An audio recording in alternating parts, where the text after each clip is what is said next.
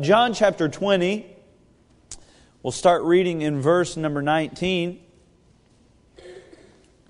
Tonight, the title of the sermon is very intellectual, very proper English, and it is this: being sent ain't the same as going.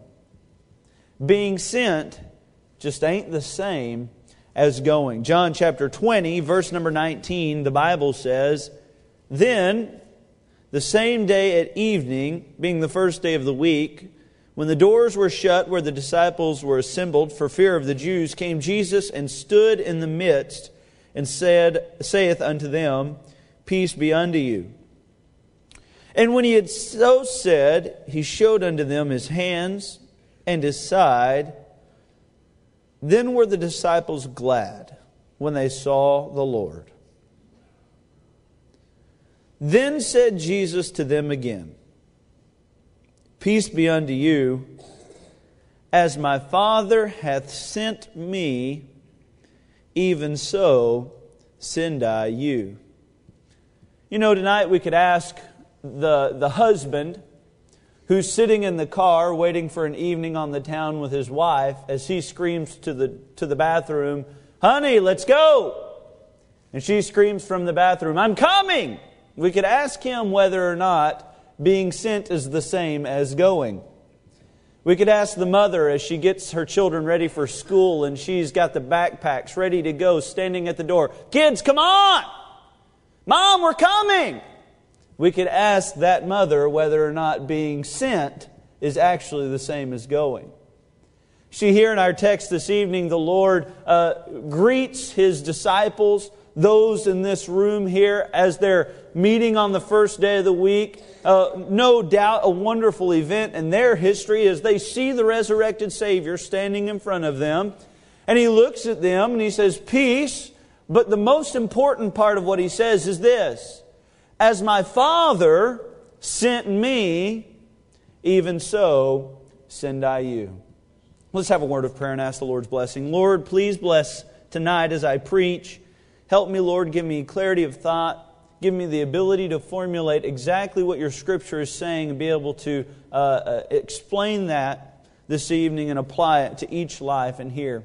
Lord, where I fall short in those areas, I pray that the Holy Spirit would take up the slack and do what I cannot. Be effectual and allow your word to cut, as it says, sharper than any two-edged sword. Lord, I'm depending on you tonight. I'm trusting in you, and I'm wholly leaning on you, Lord. I ask all this in your Son's precious name. Amen. Verse 21 is no doubt the focus of our passage tonight. Verse 21 says, "Then said Jesus to them again, Peace be unto you. As my Father hath sent me, even so send I you." Now, I have to be honest with you, as I began to study the message, the sermon thought was rather simple. I wasn't really trying to look into the Greek or understand what it meant, but as I began to study it, I realized that the two words that Jesus uses here for sent are different words. Now that surprised me, and I began to ask my wife, even as I studied. You see, I tell y'all that my wife sends me most of my sermons through email. You don't believe me, but it's true. She's standing in the kitchen working, and I say to Amy, "Honey, can you explain this to me?" And I read her what Strong's Concordance said and explained a little bit to her, and she says, "I have no idea what you're talking about." So I studied it out. So let me help you understand as I understand it this evening. Jesus said, "As my Father sent me." The word "sent" there is the Greek word apostolos. Now, it's the same exact word that we get the word apostles from. Now, that doesn't mean much to you unless you understand it as this. Apostolos means being set apart for the purpose of being sent. What we have to understand is Jesus Christ was set apart to be sent to this earth. The Bible actually tells us in the book of the Revelation that He was slain before the foundation of the world. God in eternity past knew Jesus would have to die. What's amazing to me is Jesus, as He stood out on the ledge of nothing, spoke everything into existence and created Adam, and then saw that it was not good for man to be alone, and then created Eve. He knew they would mess up. And it was as if He had already hung on Calvary's tree for them. He was set apart to be sent. It's the same exact word that the Bible uses to describe as Jesus selected His 12 disciples. He set them apart, the Bible says, and He ordained the 12 that they should be with Him and that He might send them forth to preach. The send there is apostello or apostolos, being set apart to be sent. Now we can say that Jesus was set apart to be sent to this world by the Father in heaven. But the second word, which is very applicable to you and I this evening, is this: pempo. Pempo, and once again, that matters nothing to you unless you understand it as this: to dispatch or to send, notice, especially on a temporary errand. As the Father hath set me apart and sent me, now I give you this errand to perform for me. Jesus sent us. In fact, it's the exact same word that the rich man in hell looks over to Abraham and he says, Abraham, send Lazarus that he might dip the tip of his finger and give me a drop of water. Send him over. And Abraham begins to explain, even if I wanted to, we could not. There's a great gulf fixed between us, and you can't come this way, and we can't go that way. We cannot get to you. You can't come to us. Even if I wanted to, I couldn't do it. And you know what he says? Then send him to my brethren. The word send there used in both verses is the word to send, or to dispatch for a temporary errand. Even Jesus understood the temporality of what He was asking us to do. He said, the night cometh when no man can work. What was He meaning by that? He was meaning that the errand that we are to run was going to be very temporary. I was talking to Brother Butch Lindsay as we came into the service this evening, and I saw him limping, and I said, Brother Butch, what's wrong with you? And he said, well, Brother Andrew, this is an old injury that's flared up, and I tell you, my body's starting to, what was the term you used, Brother Butch? Yeah, my body is not regenerating, it's degenerating is what he said. He said, that's called getting old. And I said, well, Brother Butch, just hang on a little bit, maybe the rapture will happen, amen? I believe it's so close. And while preachers have been saying that for years, one day, and I hope I'm the preacher, because I'm going to look like a prophet. Jesus can come at any time. And then He comes. Boy, that would be a good day. What you have to understand is a lot of preachers have been right. Jesus could come at any time. And I've heard preachers say it like this. Jesus is closer to coming now than He's ever been. You know what? They're all right. And one day, one preacher is going to be preaching a revival meeting or a church service, and Jesus is going to come like a thief in the night, and He's going to steal His church away and His children away. I believe that with my whole heart. Jesus is coming again. It's only evidenced by His resurrection. And so, Jesus at His departure looks at His disciples and says, as my Father set me apart and sent me to you, even so I send you. The only difference is your occupation, your obligation is very temporary. It doesn't necessarily relieve us of the obligation of it. Don't use that as an excuse to focus on something else, because Jesus used His entire ministry to focus on what the Father sent Him to do. So how are we supposed to respond? You see, there's too many passages in Scripture that says we are sent by Jesus, sent by God, to just dismiss it. The question tonight is not if we are sent. The question is, are we going? You see, because there's a big difference between being sent and going. Tonight I want to look at 3 fields that Jesus sent us to. Number 1, He sent us to the mission field. He sends us to the mission field. Matthew chapter 28, verse number 19 says, "Go!" You know what that is? That's Him sending you. "Go ye therefore and teach all nations, baptizing them in the name of the Father and of the Son and of the Holy Ghost." The question is not if we're sent. The obligation of every Christian in the room tonight is find out where we're sent and find out how we're sent and then to perform what He's asked us to do. We are sent to the mission field. The book of Mark puts it like this: "Go ye into all the world and preach the gospel to every creature." See, you cannot dismiss the fact that God wants you to preach no matter what your biases are, no matter what your prejudices are, no matter what your experiences are. God wants you to preach to every man. I like this morning in the Sunday school lesson how Peter tried to dismiss it. He tried wiggling it out. "Lord, I can't do that which is uncommon. I cannot eat that which is uncommon. Lord, I cannot do that. I've never done that before." You know what the Lord says? "Hey, Peter, I created it. Who are you to say what I'm asking you to do?"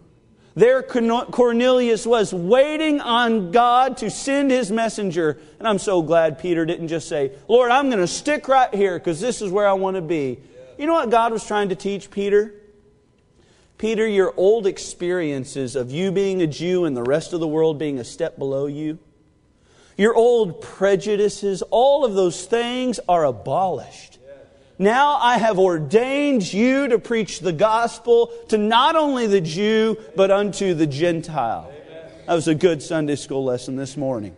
Acts chapter 1 verse 8 says, "But ye shall receive power. After that the Holy Ghost is come upon you. And ye shall be witnesses unto me, both in," if you know the way the verse goes, "both in Jerusalem and in Judea and in Samaria and unto the uttermost part of the earth." That's what the Bible says.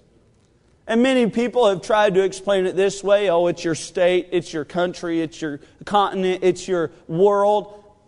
Technically, it would be more like our country, America, then our continent, North America, and then it would be the world. It could really be better stated like this: we are to go to people just like us, a lot like us, kind of like us, and not like us at all. The lesson was not, "Oh, well, this is the systematic approach to reaching everyone." No. The lesson was, you are obligated in your mission field.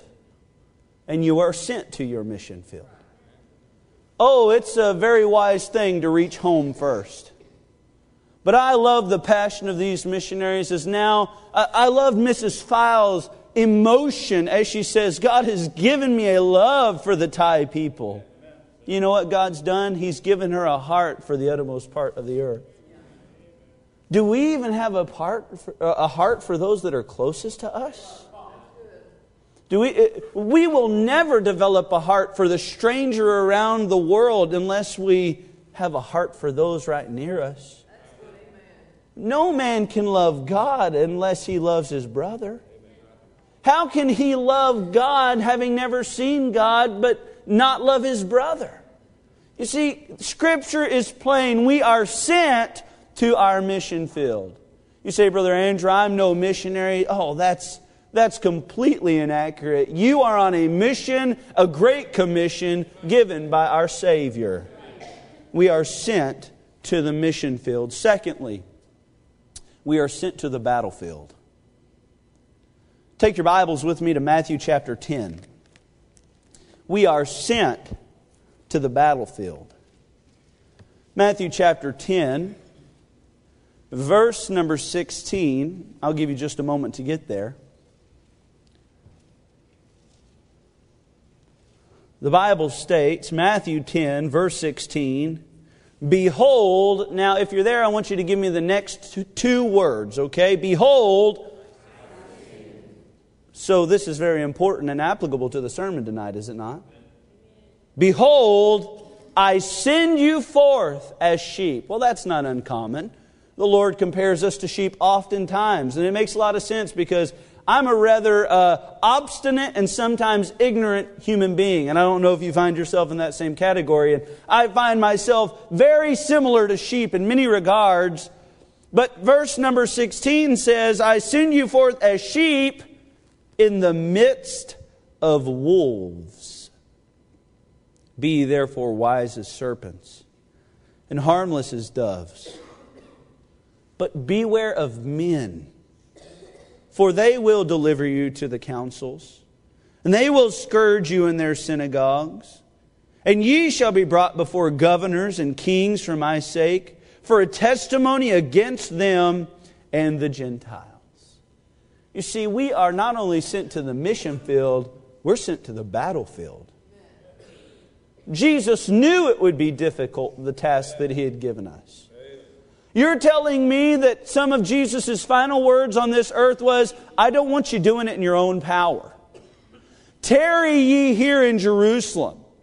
Because if you head out on this great endeavor by yourself, you will fail, you will be depressed, you will be miserable. So here's what I need you to do, guys. I know you're excited that I'm here. I know you're excited that everything I've said was true. But tarry ye here in Jerusalem until you be endued with power. You know why they needed power? So they could enter the battlefield. Jesus tried warning them beforehand, guys, this battle is not for the faint of heart. You cannot go at this thing on your own strength, on your own way. You have to be endued with power because I don't know if you've ever watched any wolves attack, but generally they're a pack animal. You ever feel outnumbered, Christian?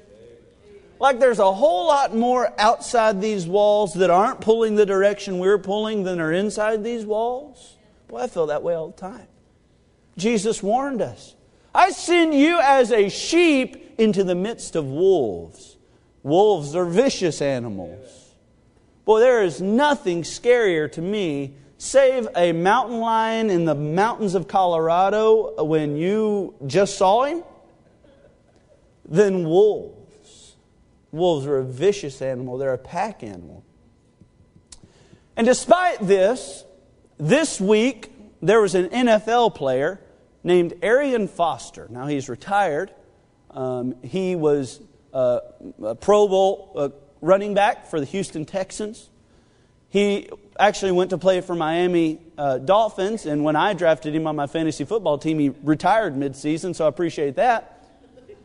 But nonetheless, Arian Foster this week decided to tweet out what his thoughts were if he were to get into a fight with a wolf. I wish I were making the following up. Arian Foster said, I think we think of wolves as these vicious aggressors because of stories through the years. Now that was one tweet. You're only allowed 140 characters. If you don't know what 140 characters is, or Twitter, just follow along if the best you can. The second tweet was, I'm 230. Wolves are what? 180? 200? Tops? He has no thumbs. If I control his neck, he's donezo. Very high mountain of intellect Arian Foster is. He then goes on to say, after much agitation from many people, thumbs mean I can grab him. He can't grab me. All he has is a mouth. Grab his neck, he can't bite.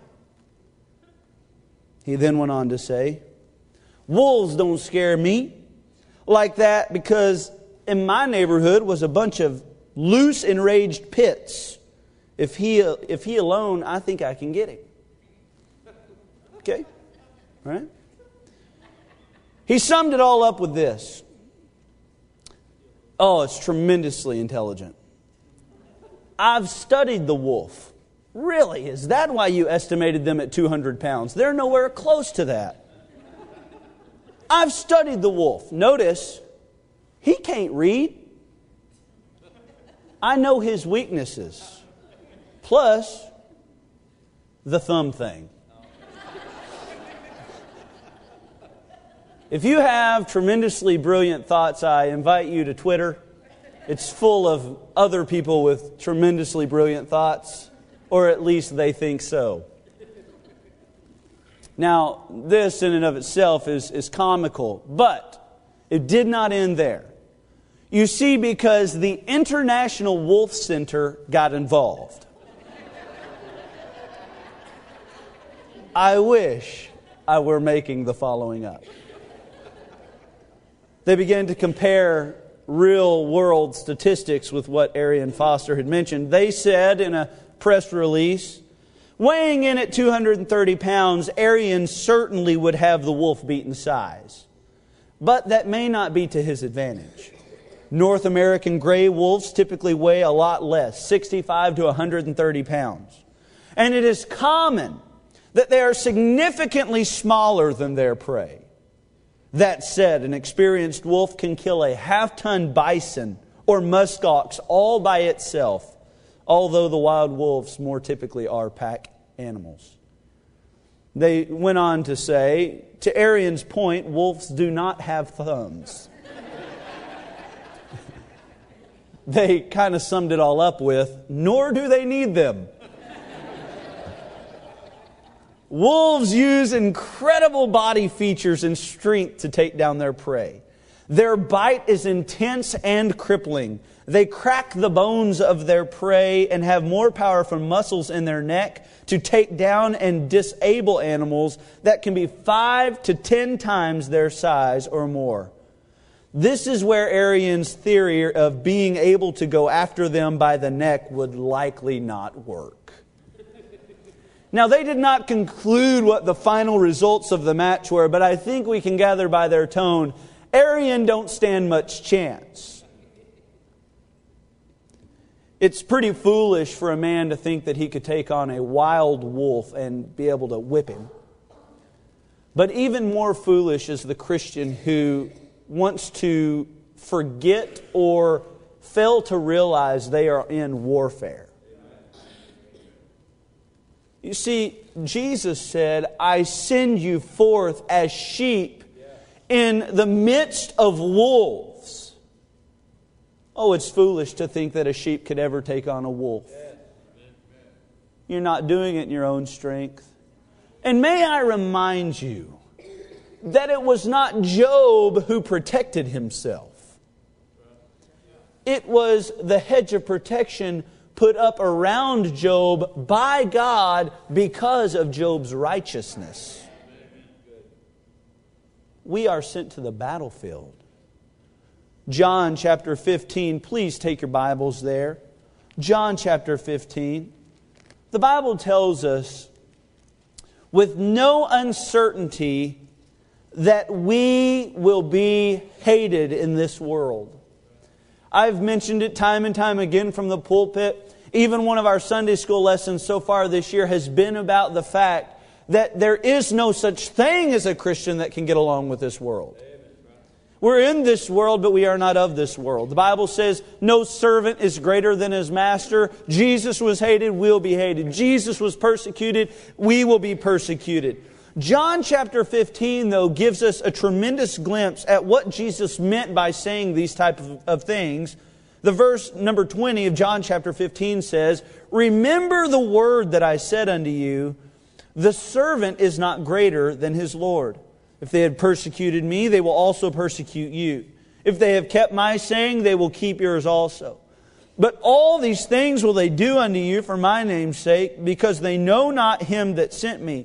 Now realize, he's not talking about what the devil will do to you. He's talking about what men will do to you. And in fact, in John chapter, or back in our original text in Matthew chapter 10, Jesus says, I send you forth as sheep into the midst of wolves. The very next verse says, beware of men. Yeah.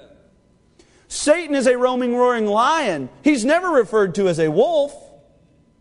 So we have to be on the lookout for men. Men is who will hate us. Men is who will persecute us.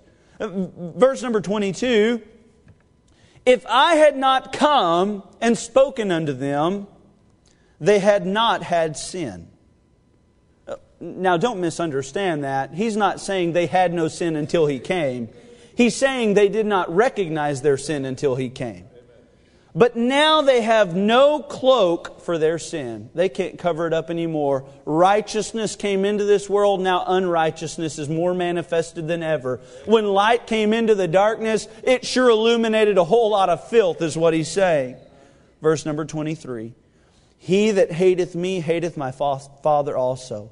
If I had not done among them the works which none other man did, they had not had sin. But now they have both seen and hated both me and my Father. Notice verse 25. But this cometh to pass that the word might be fulfilled that is written in their law. They hated me, say those next three words, without a cause. The lesson is they're going to hate us just like they hated Jesus. And Jesus says, I treated everyone fairly. I was gracious to everyone. I said nothing out of order. I was always kind. I was always truthful. Amen. And they hated me without a cause. You see, Christian, we're sent to the battlefield, and the battlefield is this.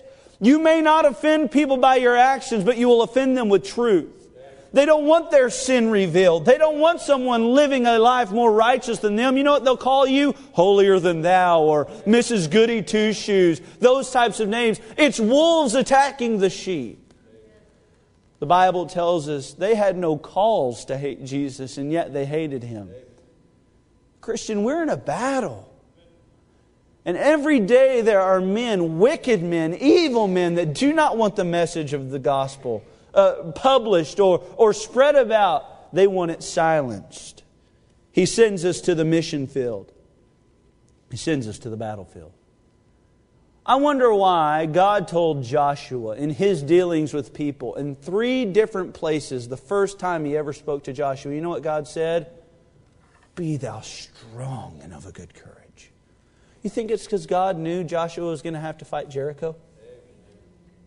You think it's because God knew some things were going to come up? Verse number 6, only be thou strong and of a good courage. Verse number 9, be thou strong and of a good courage. The Bible goes on to say in verse 18, God to Joshua, and be thou strong and of a good courage. Why did He tell him? Because God knew he'd enter into war. He knew battles were on the front. How many noodle-backed Christians do we have today that are not willing to understand we are in spiritual warfare? And too many people are lining up against us, and we just cower down at the calls. But maybe somebody like David will stand up and say, is there not a cause? That Philistine stands down in the valley saying that there's no God in Israel, and he's defying the one true God, calling us dogs, calling us all these things. I'll go down and fight him if no one else will. King Saul, you sit on your throne doing nothing. Eliab, you sit there doing nothing. I will fight this great fight because it deserves to be fought. Amen. I wonder if there's a Christian tonight that will realize their call to the battlefield. He sent us to the mission field. He sent us to the battlefield. Finally, He sent us to the harvest field. Take your Bible to John chapter 4. Did you know that in your mission, where you're at, God wants you to be productive? And did you also know that your productivity is not wholly dependent upon you? You see, if a farmer cannot grow crops, you know what he is? A guy planting seeds. The definition of a farmer is someone who grows things. Being able to produce a harvest. God wants us to produce a harvest. God calls us. He sends us to go labor for Him, and I believe that our labor will have results. John chapter 4, verse number 35, the Bible says, say not ye, there are yet 4 months, and then cometh harvest. Behold, I say unto you, lift up your eyes and look on the fields, for they are white already unto harvest. Skip down to verse number 38. I sent you to reap. Now notice verse number 38. What does it say there? I sent you to reap. That whereon ye bestowed no labor, other men labored, and ye are entered into their labors. He says, guys, look around you. There's people everywhere that need to hear the gospel. I send you to go harvest. I send you to the reaping. I send you to go see people touched with the power of the gospel. God sent us to the harvest field. Psalm chapter 126 says this, He that goeth forth weepeth, bearing precious seed shall, does anybody know the next word there? Doubtless come again with rejoicing, bearing his a seed with him. What it's saying is, you will doubtless come again. You know what I like? I like when the local church touches people and there's multiple people involved. You see, this morning at 8 a.m., there were a whole bunch of people that got in buses. Cranked them up. It was pretty chilly this morning, wasn't it, Brother Jay? It's chilly out there right now. 8 a.m., there was a whole bunch of people that got in those buses, cranked them up. Thank the Lord they started, amen. There were days where that did not happen. All those people went out, picked up kids, boys and girls. And it's amazing when they bring those boys and girls in and then they sit in my youth department or they sit in children's church and they hear the gospel. And through that, God uses the bus driver, the bus captain. He uses the runner. I used to be the runner on the bus. I mean, how many of y'all have ever been a runner on a bus where you go from the door to their door, back to the door? Yeah, traffic is dangerous out in the streets, man. Cleburne especially. You get a runner. You see, God uses everybody in the process. He uses the bus driver, the bus captain, the runner. He uses the people that direct the kids into the youth department or into the children's church. He uses the preacher in the children's church. He uses the person to counsel them after children's church. He uses all these many people in His harvest. You see, we're not obligated to do it all by ourselves. Paul said, Apollos is planted and Paul watered, but God gave the increase. It's not all up to you, but you have to be busy in the harvest field. You cannot set aside your obligation of labor. You cannot dismiss yourself from this harvest. Look, the fields are white, all ready to harvest. Proverbs 11 verse 30, He that winneth souls is wise. Now this sermon's not very long tonight. In fact, we're almost done. But I want to tell you a story about my dog Angus. See, we had a picture of Angus tonight. I'm not entirely sure why it's not on the screens. We're having some technical difficulties. Like, technically, JT isn't doing it. No, I'm just kidding. I'm just kidding. It's not his fault. We've been doing a lot of work up there, and so it's no one's fault. But my dog Angus is about as manly of a dog as you can ever imagine, okay? I call him Angus because he's a black lab. He's got shoulders on him. I don't know, like human equivalent would be like Clark Kent. But you know, after he gets out of the business suit and turns into Superman, like that's my dog Angus. He's so broad, so big. He's smart. He's a really good bird dog. When I first got Angus, man, he was incredible. I remember as a young dog, we got him at about 2 years old, when say like ducks flew in and inexplicably landed on the water very violently, I don't know what happened to them in that process, but something happened where they no longer were existing or living after they flew into the pond that I was sitting on. But they were dead, I guess is what you would call that. We harvested them, is what the term they use on the Outdoor Channel. These ducks would fly in and I'd shoot them. Well, probably the friends that I was with would shoot them because I'm not a very good shot. But either way, the duck falls. You know what I'd say? I'd say, Angus! Oh, it's pretty invigorating when you say it. You can't say, no, Angus. And did you know you can even say Frank, Martha, Betty, John, Louis, Luke, any of them? He won't go. But the second you say, Angus, boy, he leaps off of land into the water. I sat on a pond bank one morning, watched my dog break ice to get to the duck. Put one elbow up on the ice and broke through the ice. This dog is a studly animal. I'm just telling you. He's 90 pounds of pure muscle. He was living in our house for a while. Angus is a great dog. He was always very excited to go get ducks when say they would come in and they were harvested humanely. And I'd send him, Angus! And he would jump in there and the water would explode. And he would go out and get them. And sometimes the ducks dive or they run away from Angus. Angus would dive with them. I watched a duck dive underwater and my dog disappeared. I thought the duck had drowned my 90-pound dog. Only to see Angus come up with a duck in his mouth. And I'm just sitting there, get a load of that, boys. Angus is a studly dog. One morning, I remember hunting a specific pond that we hunted pretty frequently. We had changed the setting up just because we had a different wind that morning. And so we had never sat where we sat.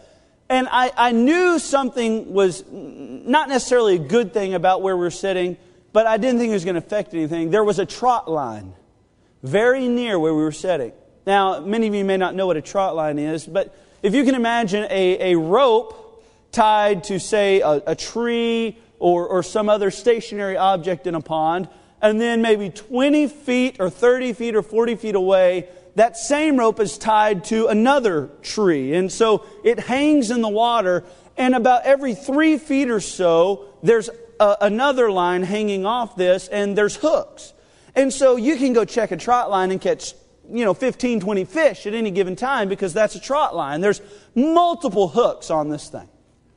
Well, a duck fell, and without thinking, I said, Angus, because it's the best part of it, honestly. And I watched Angus explode into the water, and the ripples. I mean, there's a rooster tail behind Angus. That's how awesome it is. But when he gets close to that trot line, something begins to happen. I see the line begin to move.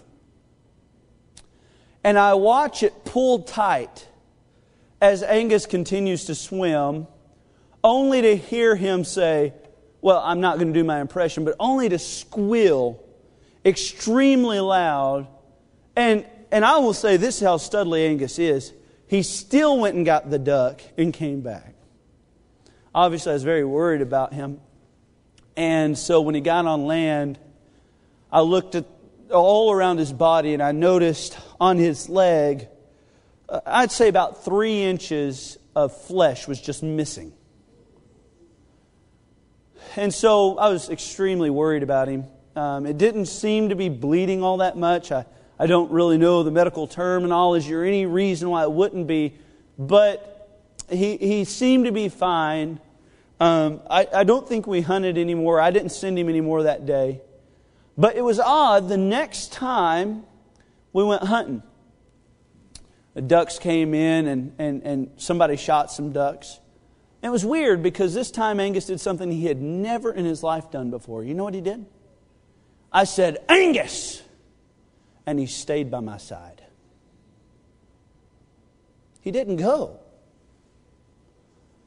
And I was honestly in disbelief because this dog was trained at a very high level. And so I kind of, in shock, in disbelief, said, all right, and I lined him up.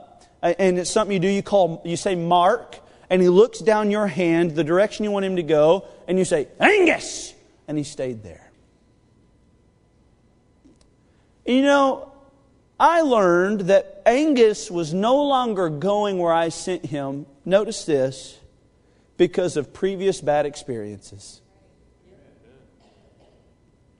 Being sent has never been the same as going. And I just wonder if there's someone in the room tonight who many years ago was going, but stopped only because of bad experiences. Maybe it was too many unsuccessful trips. Maybe it was you could not actually see any impact being made. I wonder if the guy ever knew Brother Files went to pastor the church he attended all those years. He just put that track on his door. Maybe it was somebody slammed a door in your face. Maybe you saw someone behind the door you didn't expect to see, and so you just kind of dismissed yourself from the harvest field that is what God has called us to. Maybe you've dismissed yourself from the battlefield that God has asked us to go to. Maybe you've dismissed yourself from the mission field because you say, Brother Andrew, I did this years ago. It's not the same time. It's not the same way it used to be. You know what you are? You're staying because of bad experiences. All the while God is calling your name, asking you to go. You know what I had to do after Angus stopped going? I had to find other means of getting my ducks. I had to throw rocks at ducks to make the ripples bring them to the shoreline. I've even used fishing poles to retrieve ducks. All the while, Angus is missing out on something that he loved to do years ago. It was his passion. It's what drove him. It was him. It defined him, was being a productive bird dog.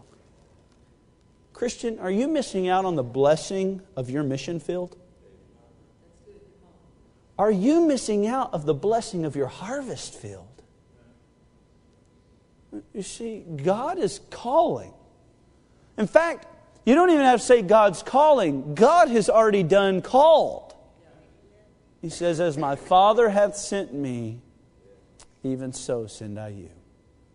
Christian, being sent has never been the same as going. And I wonder if you are being sent or if you are going.